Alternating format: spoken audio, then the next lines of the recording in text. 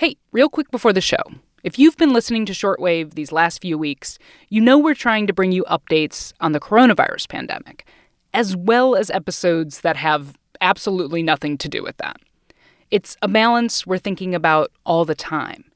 So, if you value a show that gives you science news of all kinds, we could really use your help.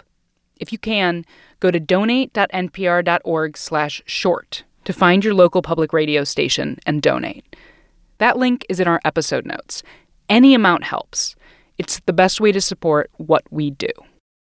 You're listening to Shortwave from NPR. Brandon Taylor was the kind of kid who kept a rock journal. And I grew up on a farm, and so I would keep very detailed notes about my grandpa's, chickens that he was breeding. I mean, if this kid wasn't destined for a career in science, I don't know who is. Some people go to college and they're like, what is my major? I never wavered. The biggest change in my life was deciding that I would, instead of being a neurosurgeon, study neurochemistry. That was the big change in my life. Wild. I know, I walked on the wild side there. And so, for me, my entire life, I thought I was going to be a scientist. But today, Brandon is not a scientist. He's a writer. His debut novel, Real Life, came out this year, and it was a big hit. Got written up in the New York Times, O Magazine. So it's safe to say things are going well for him. But Brandon says walking away from science was like walking away from religion. Science is this incredible, amazing way of knowing the world and knowing the universe and knowing meaning. And in some ways, it's akin to faith in that way. And it's also incredibly painful and fraught and difficult. And so it is also akin to faith in that way. Mm-hmm. Leaving science was for me, it was akin to burning down my life and trying to find a new worldview, because that is the thing that I built my entire life around. I didn't experience a single moment of doubt. Looking around the world right now, it's never been more important to have all kinds of good people in science. And that's why we should listen to stories like Brandon's. So today in the show, how years of being made to feel like he didn't belong forced Brandon to make the tough choice to leave science, and why that's not just a loss for Brandon, but for science itself. I'm Maddie Sofia, and this is Shortwave, the daily science podcast from NPR. So Brandon Taylor wrote about why he left science in an essay for BuzzFeed. It's a story that starts at the University of Wisconsin-Madison, where he went to study biochemistry. I got there in 2013, and I think from right away, it was an unhealthy situation. Mm-hmm. Brandon was in his early 20s, a gay man, and out of 90 or so students in his graduate program, he was the only Black person. I was staying with 3 undergraduate boys, and one of them kept using racial slurs with his best white friends, and in this very casual way. Oh my God. But then I also would be walking home at night, and the white boys on the sidewalks would also say the N-word, and they would push at me and say racialized things. So, okay, that was in town. Science was supposed to be a refuge from all of that. But it wasn't. My first couple of years, I was really vocal about the racism that I was experiencing in that city. And my lab mates would say things like, you're living downtown, maybe you should move further out where there are more Black people. Or my thesis advisor was like, maybe you should just not work at night. Have you thought about not working at night? Brandon says that same thesis advisor did eventually help him get into a different housing situation. But after a few years, the cost of all of this really started to weigh on him. One example that I can think of quite clearly was I had a professor who told my thesis advisor that I wasn't coming to every class session and that I hadn't reached out for additional class support. I was having a really difficult time with protein structure. And what was really galling about that was that I had just come from that professor's office where I'd been there for like 20, 30 minutes going over one problem because I wanted to do really well in this class. And so my advisor was just, berating me for not going and seeking help. Mm-hmm. And I was like, I was just at her office. And it turned out that she had conflated me with another Brown student in the cohort. Okay. And it's that moment where my advisor didn't have my back. All these moments added up to a feeling like he just did not belong. And this is a place, like so many colleges and universities, that talked a lot about diversity and inclusion. And so I think it's one thing in these progressive spaces for people to extend their arms and say you're welcome, but it's quite a different reality when that welcome only extends so far. And I mean, there are people that talk about the importance of bringing your entire identity to a thing, right? About not leaving parts of yourself behind and how that can kind of inform, your work as a scientist or any other occupation. But that can be like really difficult or dangerous too. Yeah, and I think that is a common refrain I hear. It's like you're free to be your full authentic self here. But then when you do show up to the table as a queer Black person from a working class family in the American South, then suddenly they don't want you to talk about certain things because it disrupts the environment. Mm-hmm.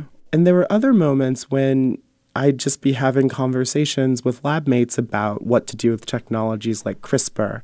Yeah. And I'd say, I think it's really important that when we have conferences about this sort of thing, we should maybe think about how race and class are intersecting here. And they'd be like, well, it's science. What does race and class have to do with science? Yeah. And that seems like a really kind of, silly, maybe throwaway anecdote, but it's young scientists, like the future leaders of, modern science, being really blasé about the intersection of class and race and able-bodiedness with science, Right. Well, can you tell me, there was this one section that I found particularly devastating in which you said, science was the constant humiliation of wondering if I had justified my presence or if I had made it harder for the next Black person to get admitted. Science was having to worry about that in the first place. I cannot imagine the pressure of feeling like you're representing a group of people more than yourself. Yeah. So in my graduate program, there were about 90-ish students, and I was the only Black person in all 5 or 6 years of it. And it just felt like everyone's eyes were on me because I was also the first Black student in quite a while. And I also felt like I had a tremendous responsibility because I would look around at all my professors and I'd think, there are no Black people here. Someone should do something about that. And then I'd realize, I am the thing that someone is doing about there being no Black professors.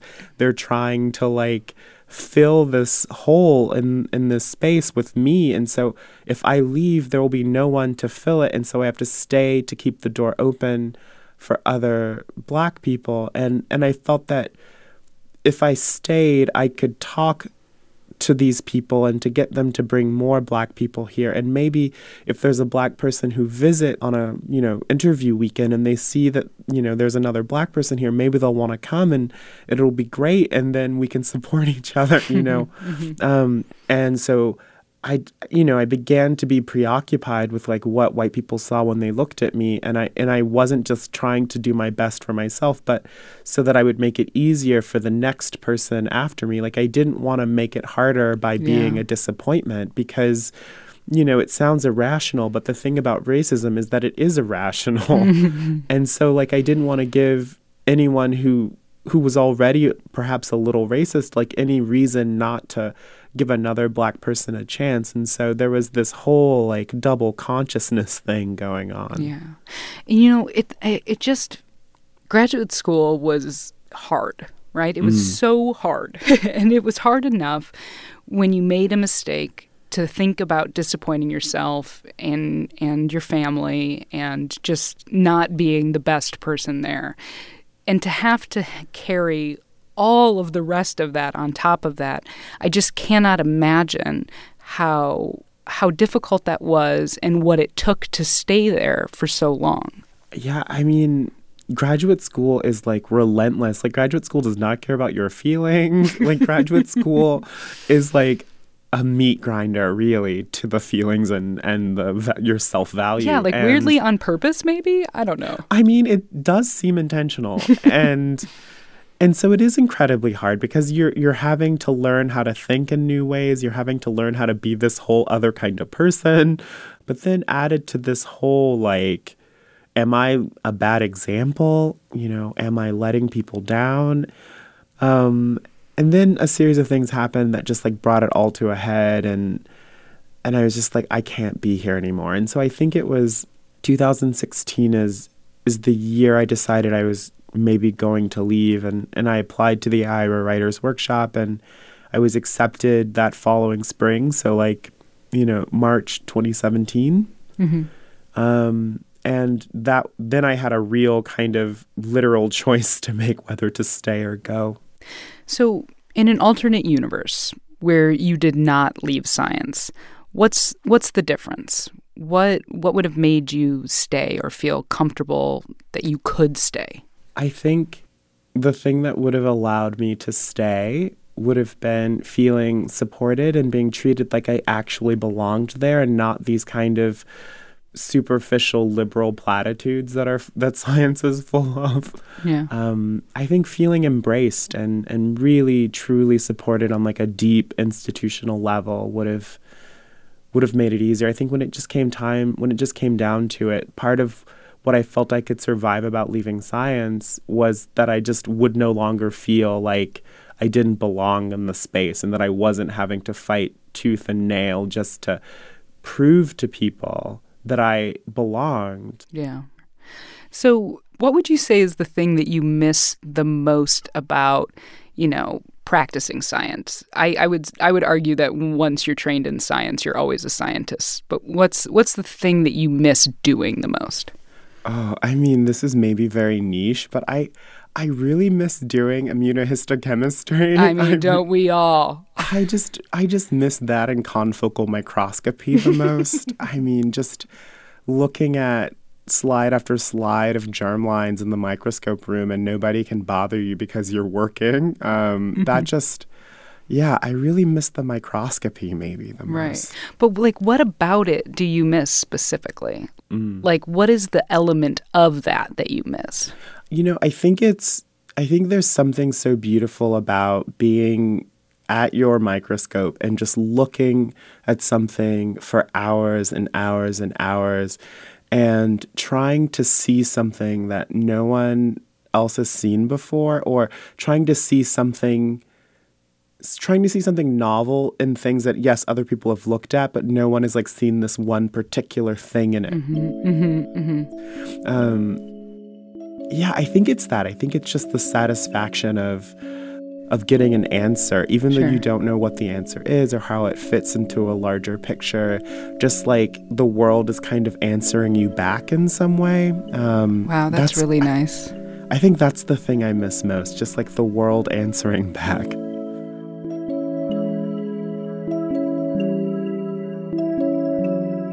Brandon Taylor. His debut novel is called Real Life.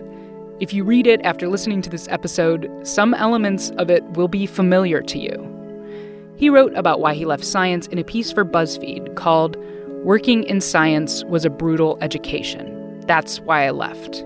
There's a link to that in our episode notes. This episode was produced by Brett Bachman, edited by Viet Le, and fact-checked by Emily Vaughn. I'm Maddie Sofia. Thanks for listening to Shortwave from NPR.